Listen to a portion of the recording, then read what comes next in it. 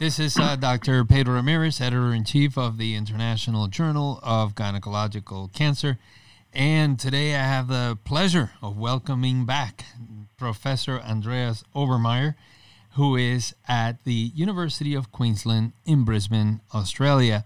And the reason for this podcast today is that we want to talk about an upcoming trial, an important trial, a phase 3 randomized clinical trial comparing sentinel lymph node biopsy with no retroperitoneal node dissection in apparent early stage endometrial cancer, the ENDO3 trial.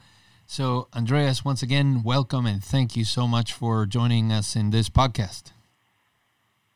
Pedro, thank you very much for inviting me back. It's always a pleasure joining you and discussing interesting contemporary things. Fantastic. So, Andreas, let's get started because we have quite a number of questions and I want to be respectful of your time. The first question, as we look at the rationale for this study, certainly seems that most gynecologic oncologists, at least in the United States, now consider sentinel lymph node mapping as pretty much a standard staging for endometrial cancer.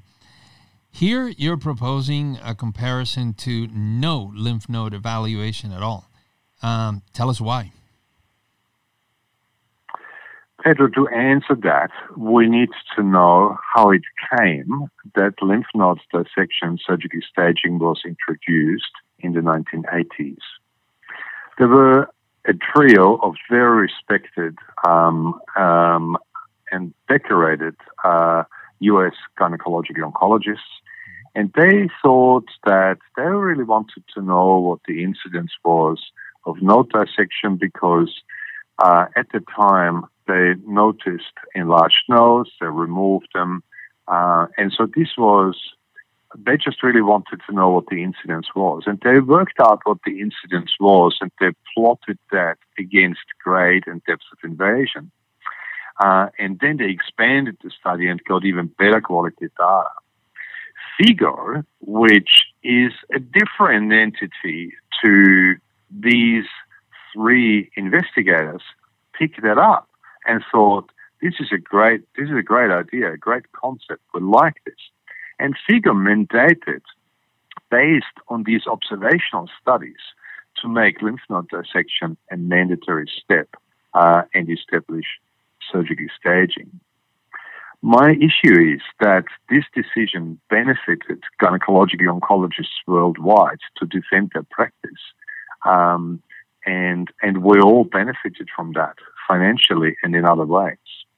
In 2008 and 2009, the results of the Aztec and the Italian trial were published and showed no benefit whatsoever. I do acknowledge that the studies were criticized, but also in the meantime, sentinel node biopsy developed. And there are some claims about sentinel node biopsy. Some very high-quality studies have shown that a sentinel node biopsy can replace a full node dissection, but we don't really know what the value of sentinel node biopsy is. We know that compared to full node dissection, there are short operating times, lower blood loss, and so forth. But we don't really know what the value to patients of sentinel node biopsy is. So there are a lot of things that we don't know. For example, is there a patient benefit for sentinel node biopsy? And I guess I'm concerned, and some other people who I collaborate with are concerned that we're over-treating patients or possibly over-treating patients on a massive scale. So certainly a lot of questions will come up, and I hopefully will get time to discuss them, drawing from that opening statement. But I wanted to also go through the design of the study. And I understand there's 2 stages to it. Can you just tell us a little bit more about those 2 stages for your study? Yeah, so similar to the last trial, which we published in 2017, we have 2 stages. One is a feasibility phase where we enroll or randomize about 300 patients. And in the second phase, in this first phase, short-term outcomes will be the primary endpoint, such as perioperative outcomes, quality of life problems, very importantly, adverse events, and so forth. Should we pass the feasibility phase, the first 300 patients, which in my opinion, I have no doubt we will, then we will enroll another 450 patients. And that final phase then will have disease-free survival as the endpoint at 4.5 years, but also cost effectiveness. So establishing those two stages is basically a risk mitigation strategy for funders of this trial to basically make it maybe a little bit more attractive to invest money into this trial. Fair enough. And one of the questions that comes to us from one of our fellows in the journal, he asked, what's the difference between doing a two-stage design and just like an interim analysis? So in the ENDO3 trial, there will be no interim analysis because we're hoping to complete enrollment of this trial in about 3.5, 4 years. Mm-hmm. So it wouldn't make sense to introduce an interim analysis. The two-stage design is really only indicating to funders that we're cautious about feasibility and that we're aware, that this is maybe a bold and aspirational trial that could result in lack of enrollment. But so far, we didn't find that risk would actually eventuate. Yeah. And Andreas, you mentioned that you anticipate 3.5 years. Just a quick question on clarification. Do you anticipate 3.5 years for each stage or for the entire study? So we're hoping that we can complete enrollment in about 3 years. We started already. Normally, our trials we roll out in little stages. So we had 2 surgeons started and enrolled about 5 patients a month, and 4 more surgeons have been accredited this month and kind of will start enrolling this month. And there are hopefully many more surgeons interested, and there are actually a few in the pipeline. And I would like to encourage everyone who wishes to take part to come forward and be in touch with me. Fantastic. So tell us a little bit about your primary objective and then some of the secondary objectives of the study. So the primary outcome is disease-free survival at 4.5 years. I think most of us would agree that in the primary treatment setting of endometrial cancer, disease-free survival is the most important and key outcome parameter that will allow us to judge about success or failure of an intervention. If a recurrence happens, it's certainly a very important event for a patient that triggers further treatment, but also indicates poor prognosis. So, and most trials in the past use disease-free survival. The secondary outcome parameters, the main outcome from the first phase is actually returning to usual daily activities, and that includes quality of life and PROMs. And those are also really, really important parameters because at the end of the day, we should be able to counsel our patients about the benefits and drawbacks of different treatment strategies. Yeah, absolutely. And who are you including in this study, and who's not a candidate? What are the exclusion criteria? This is very straightforward. So we include patients with clinically stage 1 endometrial adenocarcinoma without any evidence of extrauterine disease on medical imaging or clinical examination. So that means we exclude patients who do need to have a lymph node dissection. For example, if they have lymph nodes visible on medical imaging, we routinely do a CT scan. So if we defined if a lymph node is larger than 1 centimeter in short axis, then the patient is not eligible for the trial because we believe that these lymph nodes should be removed. If there is any other concern that the patient should have a node dissection, then the patient will not be eligible. I should also say that most patients are obviously of endometrial tumor type, but we're happy to enroll patients with all epithelial cell types, but not sarcomas. I see. So that actually brings me to the next question, and this one is coincidentally from our fellow from Australia, Emma Allison. And she asks, one item that seems to draw attention to this study is that you're also including non-endometrioid cell types. Do you think doctors or patients will be willing to avoid a lymph node assessment in the setting of high-risk histology? I would ask my colleagues what the benefit of a lymph node dissection in a high-risk cell type is, keeping in mind that most of these patients, like thinking of uterine serous carcinomas, for example, will receive post-operative treatment. So you then end up with a situation where you do an operation, you may do a lymph node dissection, and you treat then the patient, like in our case, with chemoradiotherapy. So that's a triple whammy. And I would argue that you can easily omit one of those interventions, which is a node dissection, because in the absence of enlarged nodes, because the patient is going to have post-operative chemoradiotherapy anyway. That's what I would argue. Very interesting, yeah. Next question comes to us from Eric in Guatemala, Eric Estrada. He mentions you use tools that you're allowing for preoperative imaging, such as CT, MRI, or ultrasound. Why not PET-CT? So this has just local governance reasons. Because a PET-CT scan is not probated in Australia for endometrial cancer prior to surgery. That's the only reason. Okay. And as a follow-up but question...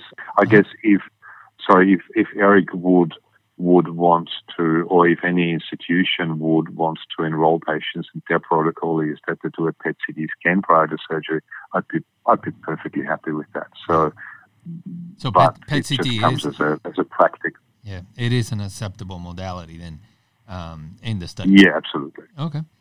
Another question was regarding the tracer. And certainly it seems that patients will be undergoing mapping with ICG on this study. Will you not allow any other tracer to be used, and why not? And if such is the case, are you concerned about institutions in developing countries where ICG may not be available? Yeah, so Pedro, as you know, because we had a journal club about this, we published the standards of sentinel node biopsy in the International Journal of Gynaecological Cancer recently, and basically this work that we published recently was in preparation for this trial. We wanted to develop and publicize our standard. And that standard includes using ICG. If people wish to use another tracer in addition to ICG, then that'll be perfectly fine.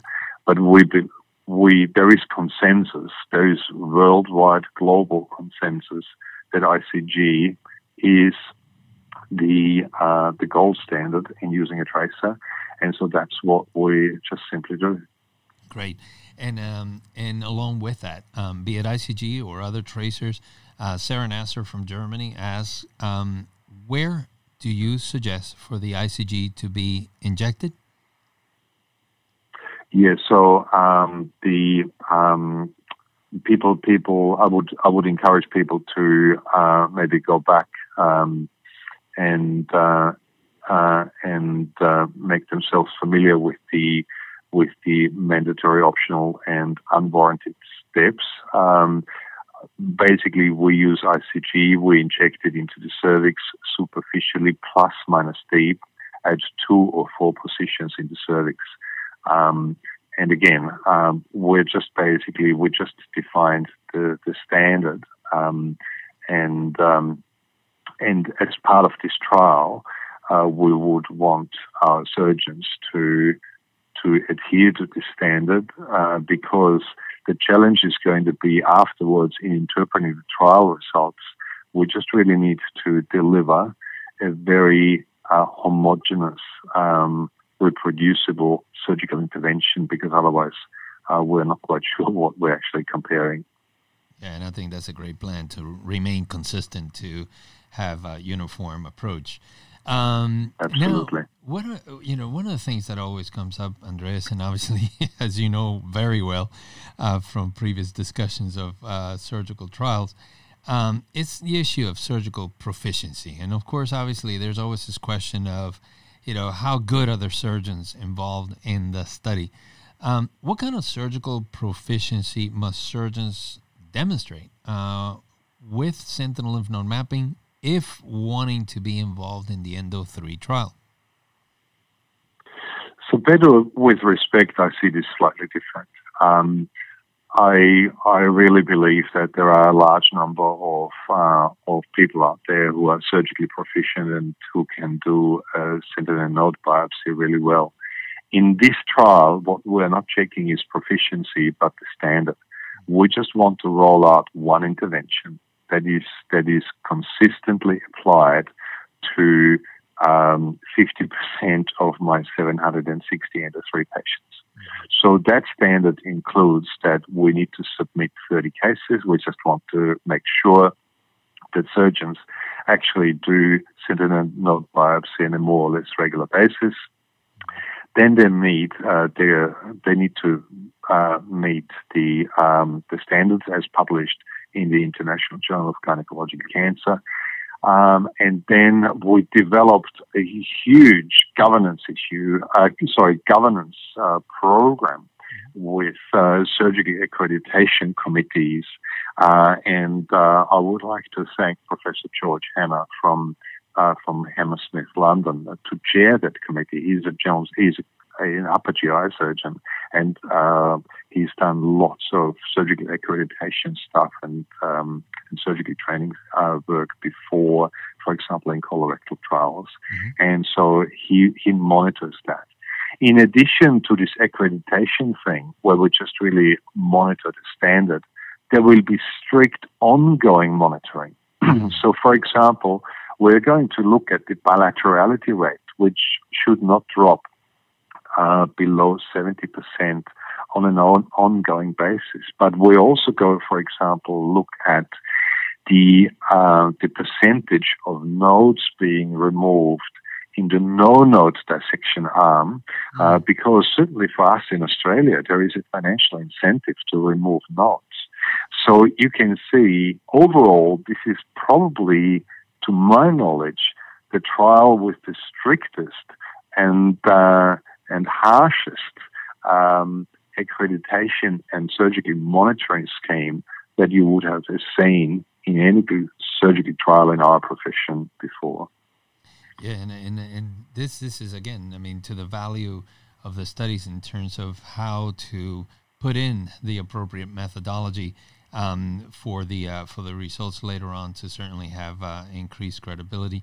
Now, this next question comes from Cecilia Darin from Argentina, and she asked an interesting question. In patients selected for sentinel lymph node mapping in your study, if you don't find the sentinel lymph node, would you then recommend proceeding with lymphadenectomy and exclude the patient from the analysis, or could the patient then switch between groups and be analyzed as no node dissection?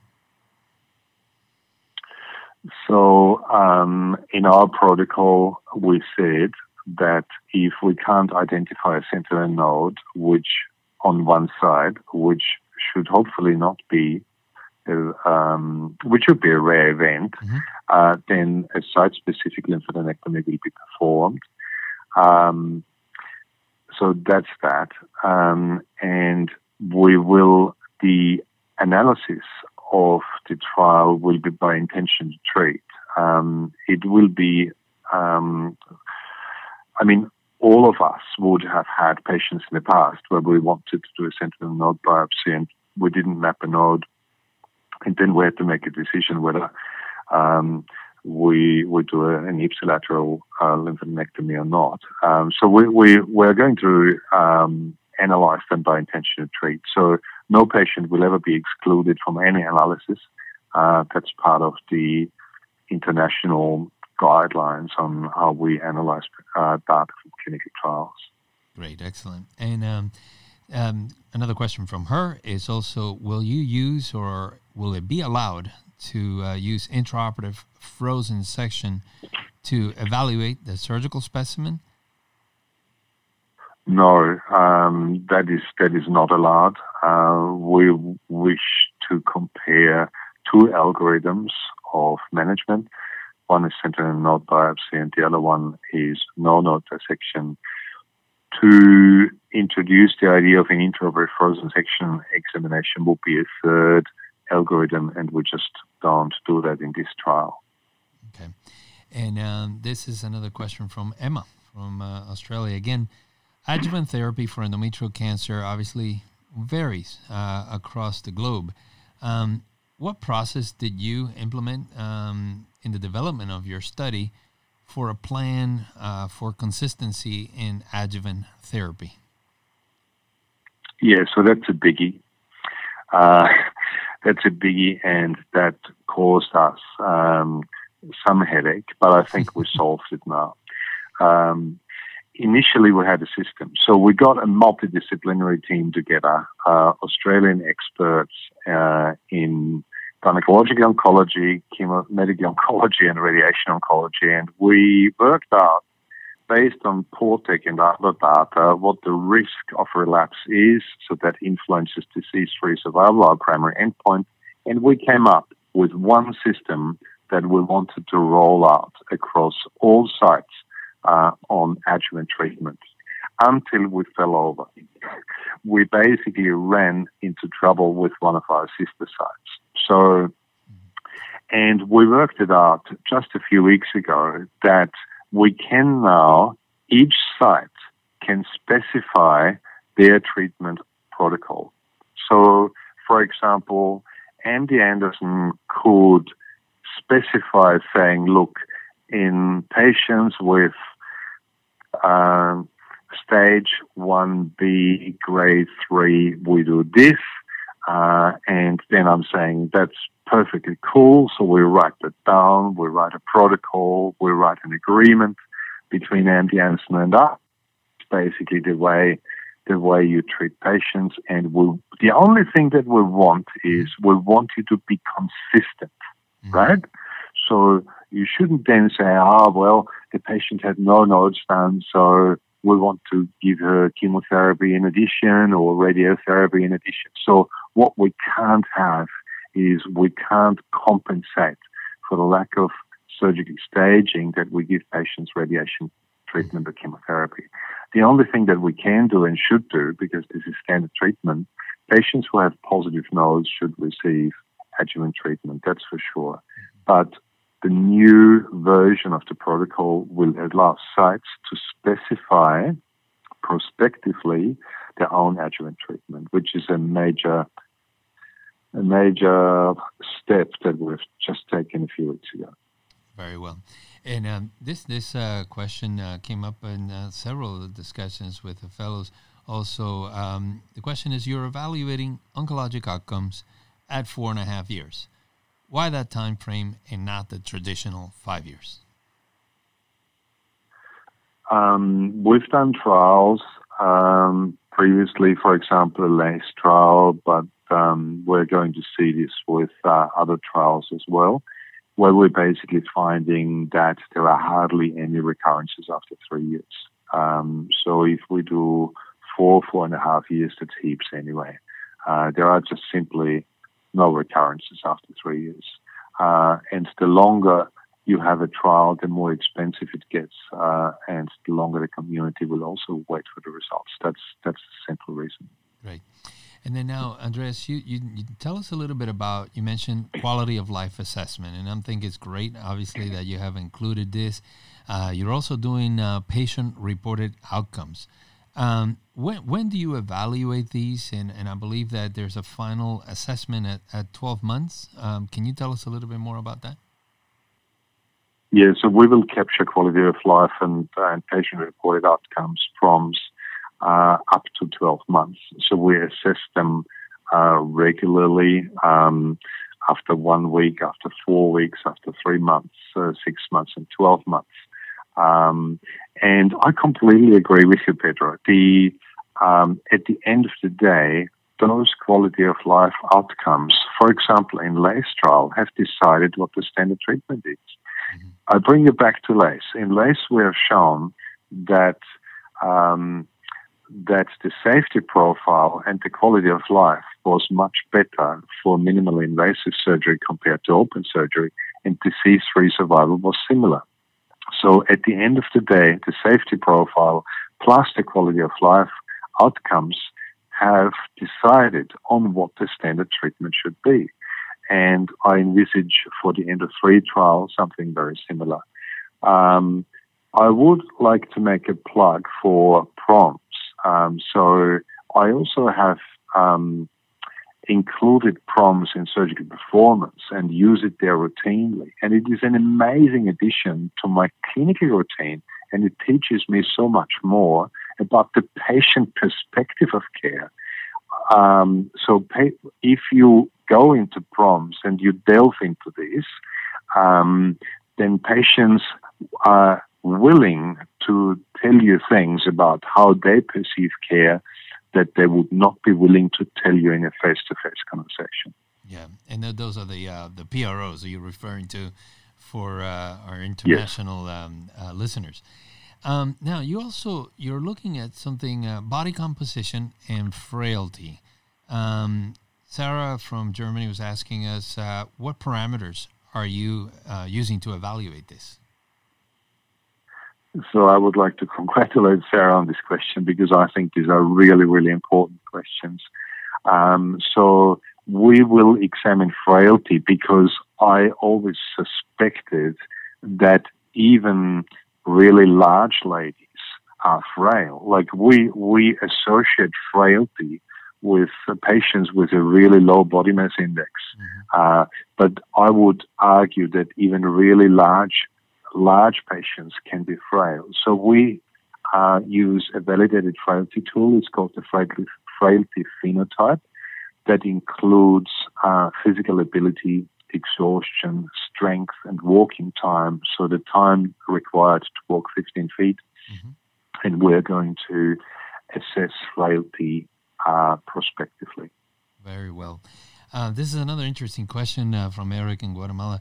He says, you will compare lymphedema, and this is one of the areas that is often criticized in terms of methodology, because there's so many variables that might impact the final result or your objective of evaluation of the lymphedema. How will you avoid some of these potential pitfalls? Yeah, so we have a track record in lymphedema research, especially the work of Professor Sandy Hayes, who I follow here. So she's the investigator who looks after lymphedema assessment. In our previous study, which was one of the first prospective studies on lymphedema assessment, we compared, I think, 4 or 5 methods to detect lymphedema, and we found that all of these 5 instruments pick up lymphedema, and we're using 3 of them in this trial. One is a questionnaire that picks up self-report lymphedema. The other is a tool measuring bioimpedance spectrometry that has been shown, especially in breast cancer, to pick up lymphedema earlier than with circumference measurements. But we also, in a selected sample, we will do leg circumference measurements. What we found is that you're absolutely right. There are a huge number of confounding factors. We found, for example, that obesity is one of the biggest risk factors for lymphedema, but lymphedema is extremely common, especially in endometrial cancer patients. And in other work that we've done on vulvar cancer, we have found that lymphedema is probably the single most adverse event that impacts on patients' long-term quality of life the most. Yeah. So it's a very important aspect when we look at survivorship of patients.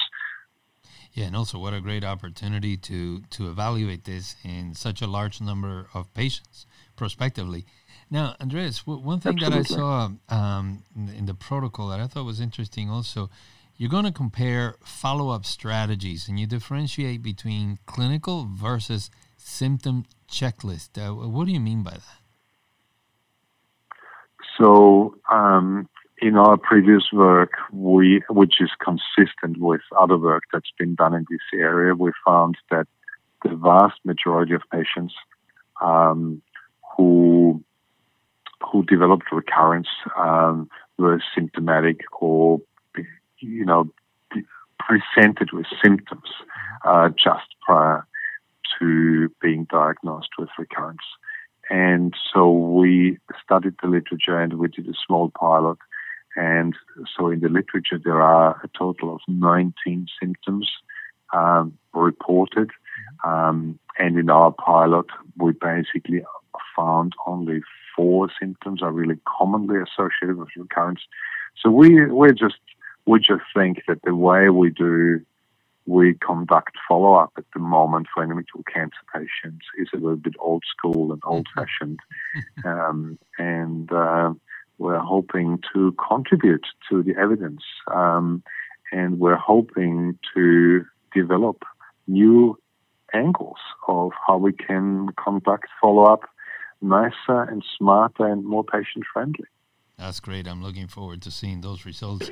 Now, one thing also, you're collecting tissue for translational research, but as I look through the protocol, I don't think this is part of the study itself, but this is more so for future evaluation. Like, what do you plan to do with this tissue, and how do you think molecular studies or profiling will impact the results of this study? Yeah, so that's a very good question. Thank you, Pedro. We basically, ENDO3 is an opportunity to employ a biobanking strategy. So we're just collecting blood at baseline, and we also obtain consent for obtaining tumor tissue. We're hoping that after the study has enrolled patients and we got all the clinical data, that we can reconcile the molecular with histopathological and clinical data and help validating some of the studies that are being done at the moment.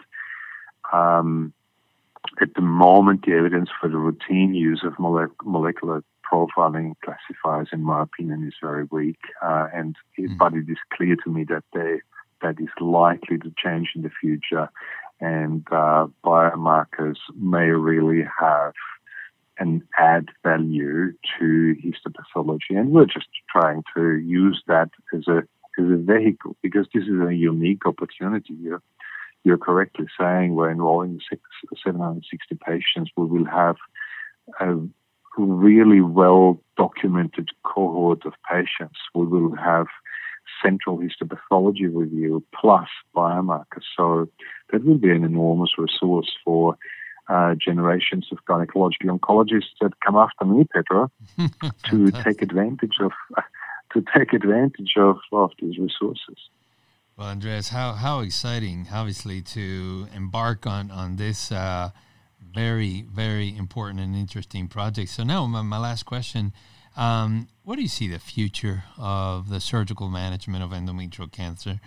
Do you think that there will be patients who ultimately will not undergo any staging at all, even when potentially considered high-risk patients? I don't know. What are your thoughts? Yeah, Pedro, 100%. I mean, look, consider this for a moment.